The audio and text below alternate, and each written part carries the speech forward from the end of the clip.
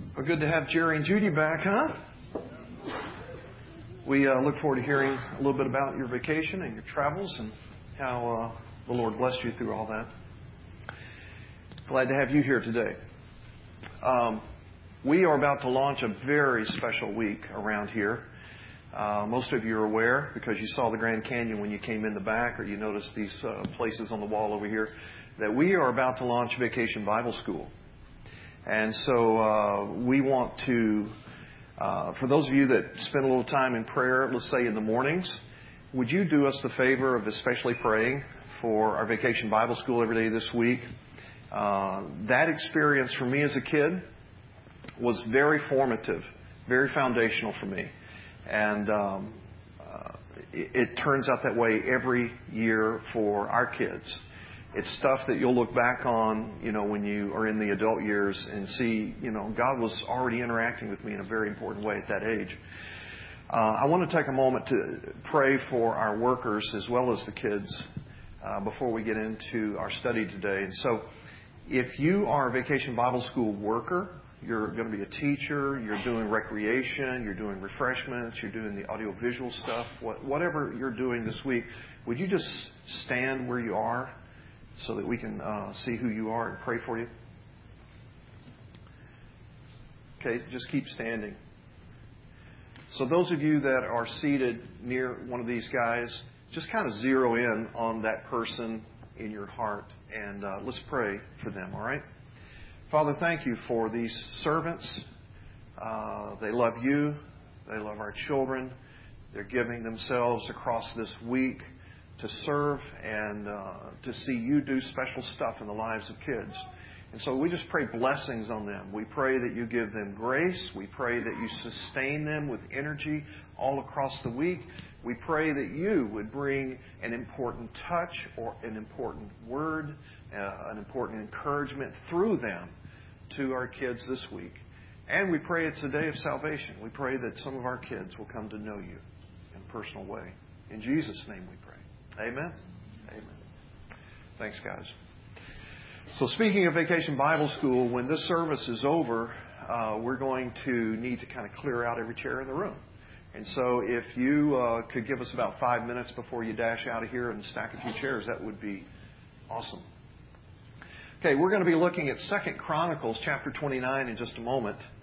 And if you're our guest today, you're going, second what? 2 Chronicles is a book out of the Old Testament, and if you don't know exactly where it is and you have a Bible, look in the table of contents and find that. You'll want to read with us. We are going through the Bible, verse by verse, chapter by chapter, across this year. We started in January. We're going to end in December. And this coming week, you're in for some very good reading. And so I want to encourage you about week 29 that we start today.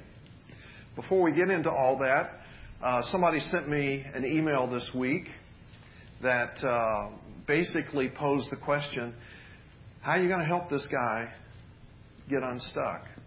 So I just wonder, have you ever felt like you've fallen and you can't get up? Or you have stuck your head or nose into something and you're like, why did I go there? Life is a stinky mess. What am I doing here? It seemed like a good idea at the moment. You ever had any of those kind of feelings? How do you get unstuck? Well, if that's all the problem we had in life was just being a little stuck, there's a lot of help out there. There's a lot of self-help out there. I did a little search on that. And there are thousands and thousands and thousands of sites and books and articles and experiences that you can go through to get unstuck. 16 steps here, 7 steps there, 4 keys, all that kind of stuff. But friends, the kind of sobering news today is that it's a whole lot more serious than just being a little stuck.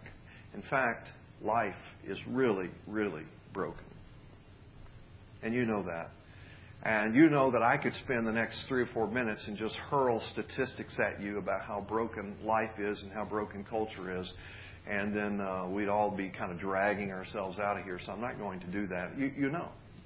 And if you care about people, and you have any compassion in you, and you kind of make yourself available in any given week, people will tell you how broken life is, right? You've got friends. You've got colleagues. You've got coworkers. You've got neighbors. You have strangers at various places in the community that you'll just bump into. The next thing you know, it'll just begin to come out how broken life is. It's broken relationally. It's broken economically and financially. It's broken physically and with health. It's broken spiritually. So that's not a news flash. And the question is a bigger and a more profound question than just how do I get a little unstuck. But how do I see life get fixed so that it's full and meaningful, purposeful, joyful? How does that happen? Well, we discovered several weeks ago in our readings something that began to be impressed upon King Solomon. So a long time back, as we've been through a lot of kings and hundreds of years since then. But here's what Solomon discovered back in his time. The Lord said to him, "If my people who are called by my name will humble themselves and pray and seek my face and turn from their wicked ways, then will I hear from heaven, and I will forgive their sin, and I will heal their land." So, most of you in the room today that regularly gather for worship, or you regularly gather in a small group to further your discipleship and your commitment to the Lord, and you regularly hang out with others who are of faith, you know this. You practice this. You call upon the name of the Lord. You humble yourself. You seek His face. You confess your sins. He touches your life. He begins to bring cleansing and forgiveness and renewal. And you get back at a hard place and He restores you again. And you get back at a hard place and He restores you again. So most of you know this. Do your friends know this? Do the people that God allows you to traffic with on any given week have any idea about where the hope is for life to be healed and to be helped? Some of your reading this week is going to seem a little repetitive, and here's why. It's an unusual week for you in this sense. Out of 3 different sections of the Bible, you're going to have the same story told. And when you think about that, when you think about the precious space that is in the Bible, there's only so many things that are covered there. Why would you give space in 3 different books to the same story? And because the Bible gives such attention to it, we're going to give attention to it for a few moments this morning. And it has to do with a good king. You go, there was one? Yes, there was. So as you have been reading, bad king, bad king, bad king, bad king in the histories of Israel and Judah. And this week we're going to come across a good king by the name of Hezekiah. And one of the reasons that Hezekiah is considered good is because he brought about a significant renewal amongst the people. He was successful in carrying out what God had told Solomon hundreds of years prior, and that was seek the Lord. Confess your sins to the Lord. Turn to the Lord with humility. Allow the Lord to hear your confessions and hear your heart and draw near to you and touch your life and transform your life and bring hope and healing to your life. And he carried that out. And the first thing that he did was he addressed the idolatry that was going on in the land. So you've been reading along for these weeks and months. You know, big deal is idolatry. In fact, it's such a big deal when God gave the 10 Commandments, the first commandment had to do with it, and the second commandment had to do with it, and the third commandment had to do with it, and the fourth commandment had to do with it. that you worship God and God alone. You don't make any graven images. So you don't get anything else esteemed too highly in your life. You keep practices in your life that keep your heart and your focus on God. And so Hezekiah did this, and he did it well. The gods of the day, just so those of you that are doing the reading, you'll make sense of these names that get thrown at you. The primary god that was in their region, that false god, a cultural god, was called Baal. And this was a god of supposed fertility. In other words, if you worship this god, you would have good crops. And in an agricultural society, that was huge. And you would also have children. And in an agricultural society that needed many hands to work, you needed big families. And so you needed crops and you needed a bunch of children. And the fertility god was supposedly your answer for that. And so Baal was a major competitor to the Lord God, to Jehovah God. And the Hebrews constantly were tempted to worship like the Canaanites of the land, Baal. Now, Baal had, depending upon the locale, either a consort, spouse-type god, or a mother who was known as Asherah or Ashtaroth. You'll see both names used and both kinds of relational connections to Baal sometimes described. Now, a lot of times Baal had an image like what you see on the screen, and the Ashtaroth or the Asherah were basically just poles, wooden poles that would be scattered around the hillside so that you could look to Asherah and have hope for fertility. Sometimes the poles were carved so that there was an image. But basically, when you read in the Scriptures about these idols being torn down, you're going to be reading about the Baals being smashed and the Asherah or the Ashtaroth being chopped down. And that's what it has to do with. It has to do with ridding the land of idolatry. So let's look a little bit at the text, 2 Chronicles 29, and we're going to read the verses, see what Hezekiah did, and then we want to make sense of that for our time, for this day, for this week. So in chapter 29 we read, Hezekiah began to reign when he was 25 years old. I think that's noteworthy. How old are you? See, if you're on the younger side of things and you're wondering, what's my role in all this? What's my place? Does God have anything that He's up to with me? Absolutely. In fact, out of the good kings, the four that you'll read about in these historical texts, they began on the younger side. And there were some very important things that happened in their formative years that had their heart turned toward God. If you're a 20-something or a 30-something and you've already got your heart turned toward God, God's got a mighty plan, a mighty purpose for your life. And I just want to encourage you to lean into that and see what God might do. So Hezekiah is 25 years old. He reigns for 29 years in Jerusalem. His mother's name is Abijah, the daughter of Zechariah. And he did what was right in the eyes of the Lord. Now, you know that's formulaic. In the introduction of every other king, it says, he did what was evil in the sight of the Lord. And here we read, he did what was right in the eyes of the Lord, according to all that David, his father, had done. And in the first year of his reign, in the first month, he opened the doors of the house of the Lord, and he repaired them. He brought in the priests and the Levites, and he assembled them in the square on the east, and said to them, Hear me, Levites. Now consecrate yourselves, and consecrate the house of the Lord, the God of your fathers, and carry out the filth from the holy place. So, immediately, he begins to enlist some other leaders alongside of himself. And he says, consecrate yourselves and consecrate this house, this temple.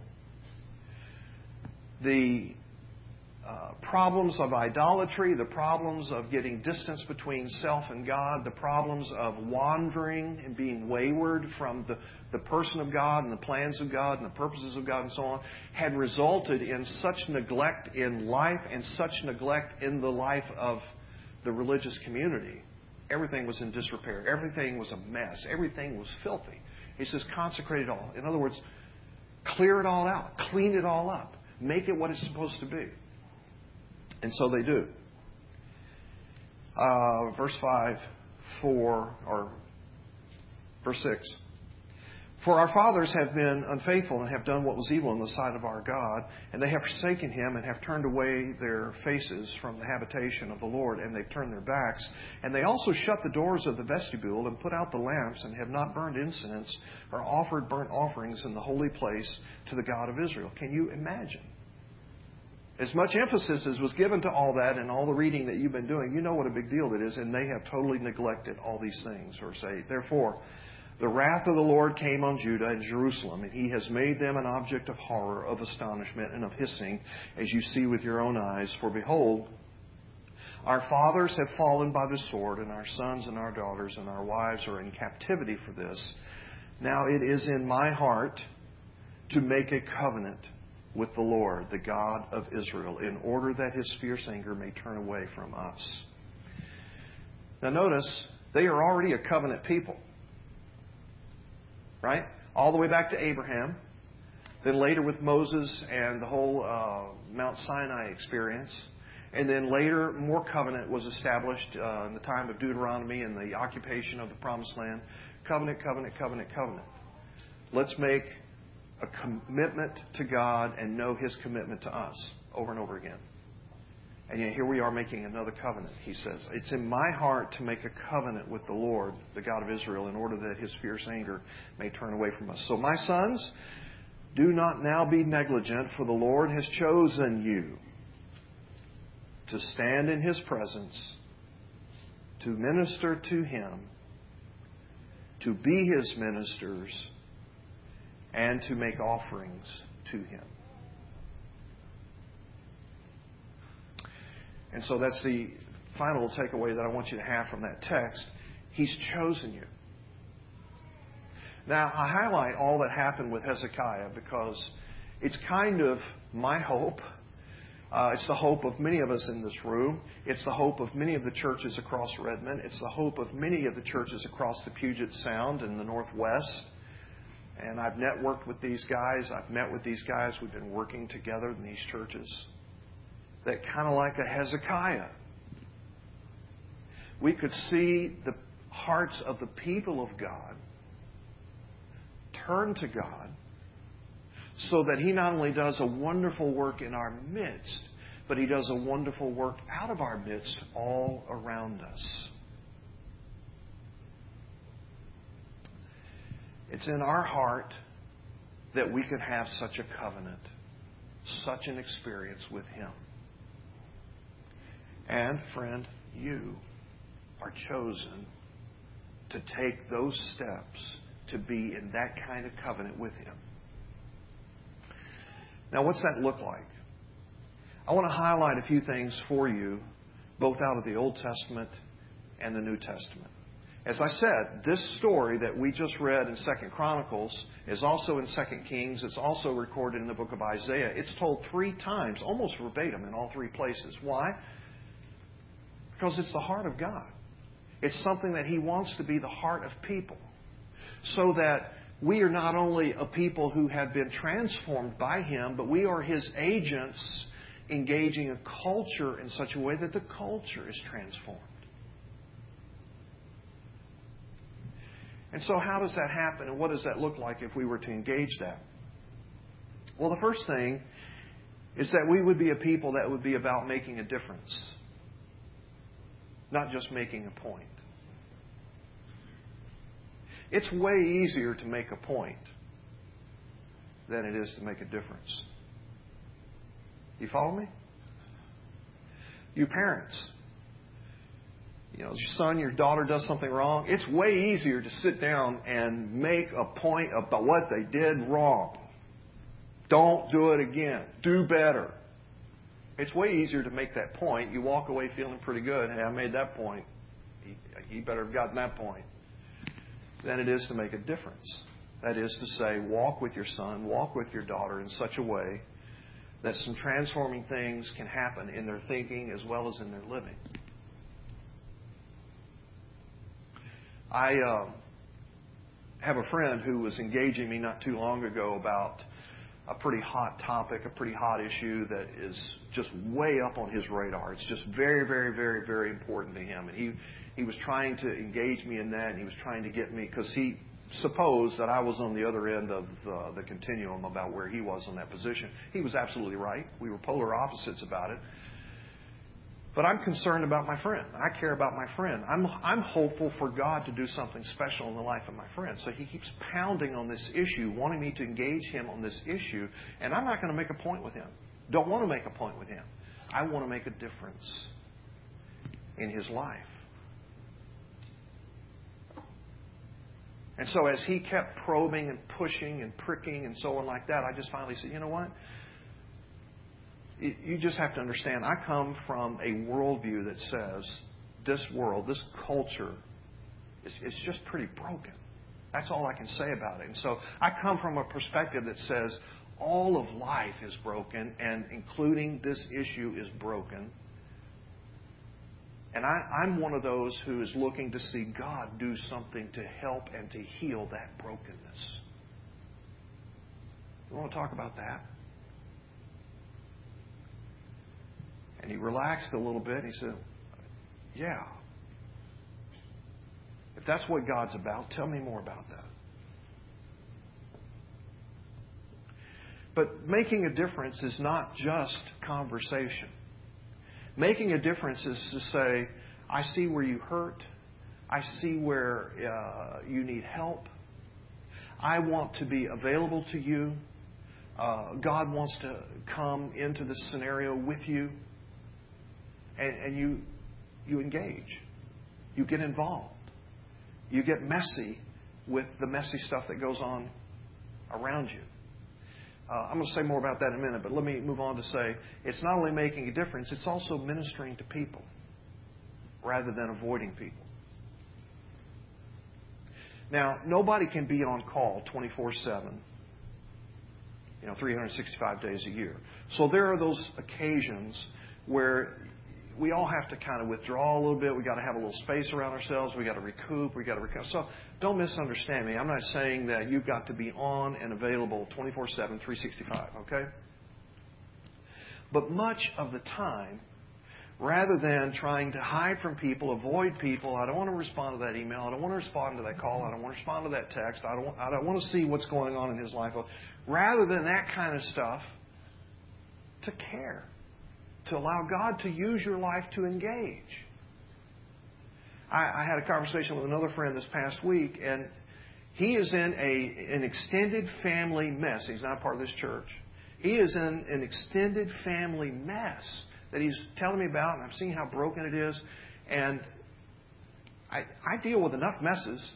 I don't need to go find new messes with people that, are just kind of acquaintances out there. But it was unmistakably a stirring in my own heart from God that said, get close to this mess. Care about it. Be compassionate. Pray for him. And when it was all said and done, I offered my time, hours, to go and help with this scenario. Minister to people, not avoid. And then the third thing I'll say to you is that there's got to be a focus about God doing this with you. And you staying away from the distractions. Now, the classic example to that, I think, is Jesus, when the religious leaders gather around him on multiple occasions because they got major problems with the way Jesus is carrying out his mission. He keeps going to broken places and broken people and broken systems and broken culture and letting God do helping, healing, hope-filled things through him and all around him. And they keep saying, yeah, but what about this issue? What about that issue? What about this principle? What about this law? And so on one occasion, they come up to him and say, okay, what about taxes? Are we supposed to pay our taxes? I mean, the government's so unjust and the government is so unfair and the government is oppressing people. And it just seems to me that this is a big issue. What should we do about taxes? And Jesus will not be distracted from his mission. He's not going to go over here and engage all this political stuff. And so he said, okay, who's got a coin? Somebody pulls out a coin and he goes, whose image is on that coin? They said, Caesar. He said, well, then give that to Caesar and then give to God what is God's. And he got right back on mission. Now, again, don't misunderstand me. I'm not saying that you are, therefore, politically ignorant or naive or non-interested. I think as good stewards in a democracy such as we are, we have to steward the responsibility and the opportunity we have with democracy to know the issues and know the policies that are in play and the politicians who are working the policies. So, yeah, you've got to have some engagement about that, but not at the expense of mission. Not at the expense of God doing something in you and through you that makes a difference in this world for His glory. And the final thing I'll say about all that is that this is about God working in you in such a way that it motivates, it encourages, it brings a lift, rather than this kind of judgmental, criticizing, critiquing mode that so many believers can fall into. In fact, survey after survey after survey, when you get the public's opinion of the church or of Christianity over and over again, it says, well, they're judgmental. They're critical. And so on with those kinds of descriptors. We're known more for what we are against than what we're for. Now, should we be against things? Of course. We should be against anything that God is against. But that doesn't mean that we proceed forward in life with everything that we're against out in front. What are we for? How do we want to help? How do we want to bless? The currency of heaven is blessing. When the first covenant was made through Abraham, it was like, I'm going to bless you so that you can be a blessing to others. The entering into the Mosaic covenant on Mount Sinai was all about walking and living with God in such a way as you know His blessings. Entering the promised land was about blessings. So, can we be a people of the blessing? Can we be a people that sees how God wants to bless people and walk with them and live with them in such a way that they experience blessings? Now, I'm not saying that we don't take a stand, that we don't pray about God's character coming through in culture and things like that. But I'm talking about that primary engagement that we're having in the middle of the culture. Now, this is something that Paul and Jesus addressed all the time. And they did so strategically. They did so winsomely. They did so wisely. And I'll take you just briefly to Acts 17, where Paul goes just on the outskirts of this great city of Athens to a place called the Areopagus or the Mars Hill area. And he's out there talking with all these big thinking, philosophical type guys. And what's the city of Athens and what are all these areas just outside of the city known for? Idolatry.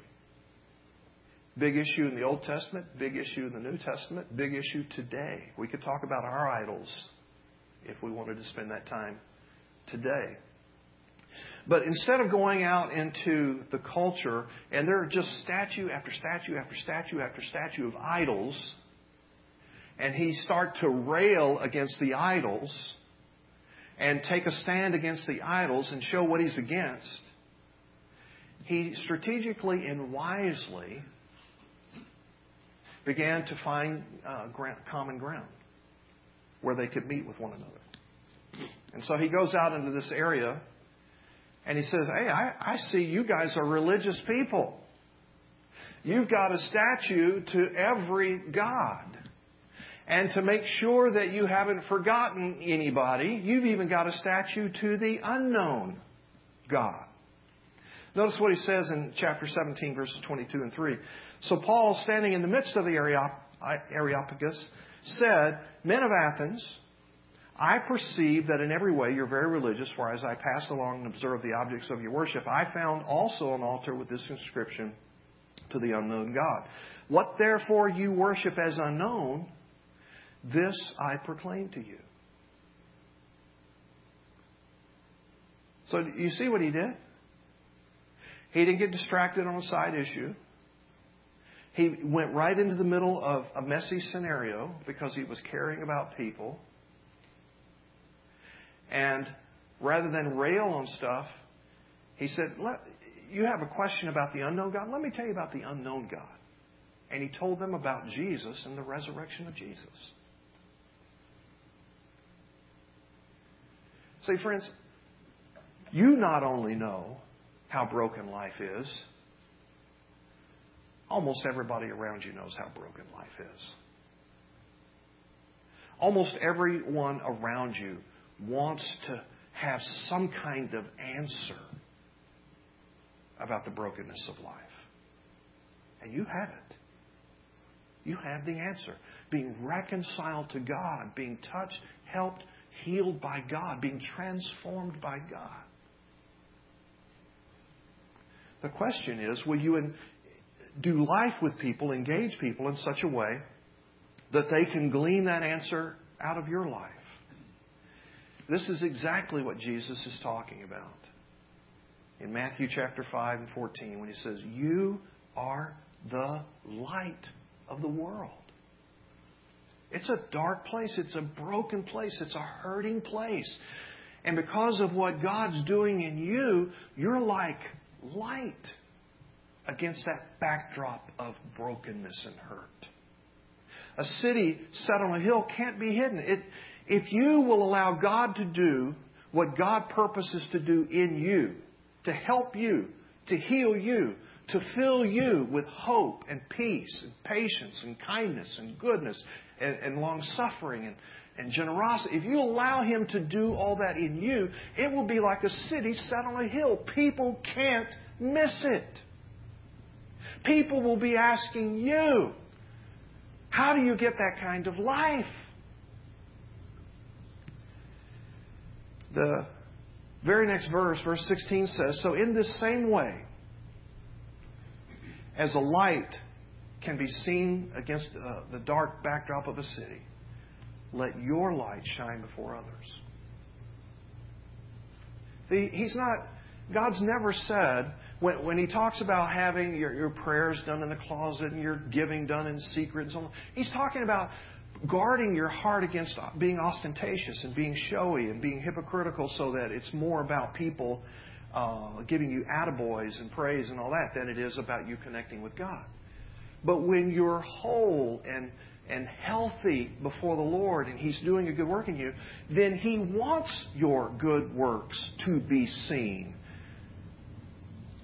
because it draws other people to Him. It helps others to see Him. Now, as you might have been asking a moment ago when we were talking about make a difference, don't make a point, and minister to people, don't avoid, all these things. I know there's important issues. I know there are divisive things. I know there are conservatives and progressives or liberals. I know that there are all these dichotomies and differences. Jesus knew that too. And as He's telling the people of God, be light, be salt, He knew what the religious, moral, good-behaving, hard-trying people were thinking. They were thinking, well, but what about the rules? What about the laws? What about holiness and things like that? The very next verse, 17, He says, don't think I've come to abolish the law or the prophets. I've not come to abolish them. They still matter. They're still crucial. They're still very important. But I've come to fulfill them. And what we're talking about is a means by which that is fulfilled. When we live for God as a missional people, a people who are carrying out His purposes.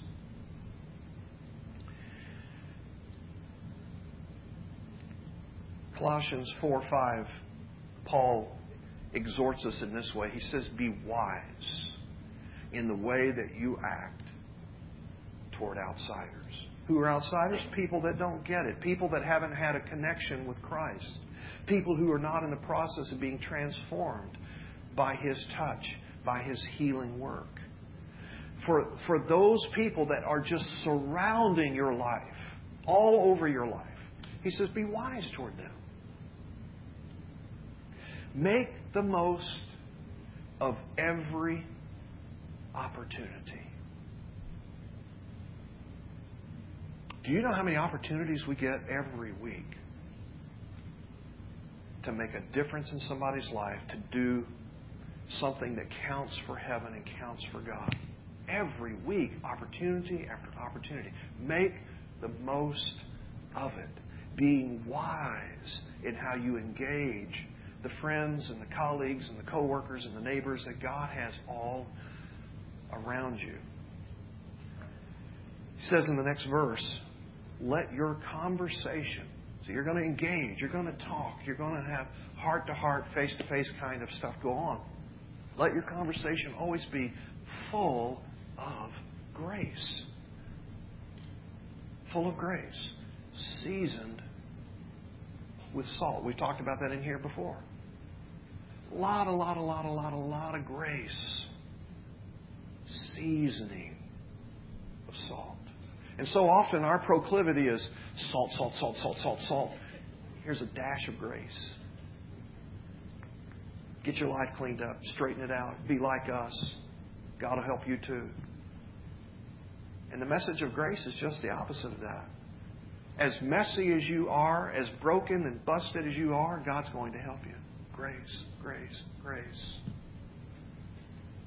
But you must give your heart to Him. Salt. Know how to answer what God has been doing in you. Know how to describe that and to share that with someone else. That's what it means to be wise. That's what it means to make the most of every opportunity. I've just seldom in my life had a season, and it's been a prolonged season, a couple of years now, where God has blessed me with so many what I'll refer to as pre-believing friends. Because I'm hopeful that many of them are going to come to believe and come to see Christ for who He is. And meet up with Him in that life-transforming kind of way. That may not happen. And that'll grieve my heart if it doesn't. But I'm not going to be any different toward my friends the way that I have been over these past couple of years. You just love them. You care. You pray. You serve. You give of yourself. You invest. There's time. And you see God show up over and over and over again. So, it leads me to ask this question. Are you one of those that Christ has come into and onto your life? You've just been immersed in the saving work of Christ. Are you one of those people? He's transforming you. You're a different man. You're a different woman. You've got moments where your head's stuck in a tree, right? You've got moments where you're in a place where you shouldn't be. But by and large, He has done a work in the brokenness in you, and there's a wholeness that dominates who you are. If that's who you are, then will you personally engage our culture for Christ? And if so, how are you going to do that? And so, the next couple of minutes, I'm asking you that fit the category I just described. You are a different person because of Jesus. I'm going to ask you to take that connection card, flip it over to the back side, and specifically say to God. Because He's leading you, He's showing you something, a little revelation's happening for you right now. This is how I'm going to engage culture around me. This is how I'm going to make a difference. This is how you're going to have me touch the lives of people. This is how I'm going to be missional. I'm going to be on the mission. And then similarly, I will participate with my church. to engage our culture for Christ by doing what? We already have a number of opportunities where our church collectively engages a segment of the culture, a group of people, where they're serving them, loving them, trying to bless them, show them the love of Christ, that kind of thing. We already have some of those things in place, and so you may be going, well, I'm going to get involved in this. Or you may be stirred in such a way you go, you know what, our church could do this, and I want to lead the way on it. Our church could address this issue, this homelessness, this hunger problem, this inoculation need, whatever it is. And you write that down, and you better believe I'll follow up with you about that to see what God might be doing with us. Now, take a moment with me to close your eyes and pray, and then I'm going to give you about 2 minutes to just continue to think so that you can actually write something down that will be a commitment from you and to the Lord. And I'm going to pray for you about that commitment. Let's pray for just a minute. So, Father, thank you for speaking into our lives over these minutes. And so now, with clarity, will you show us some next steps? Will you show us how you want us to be faithful to you today?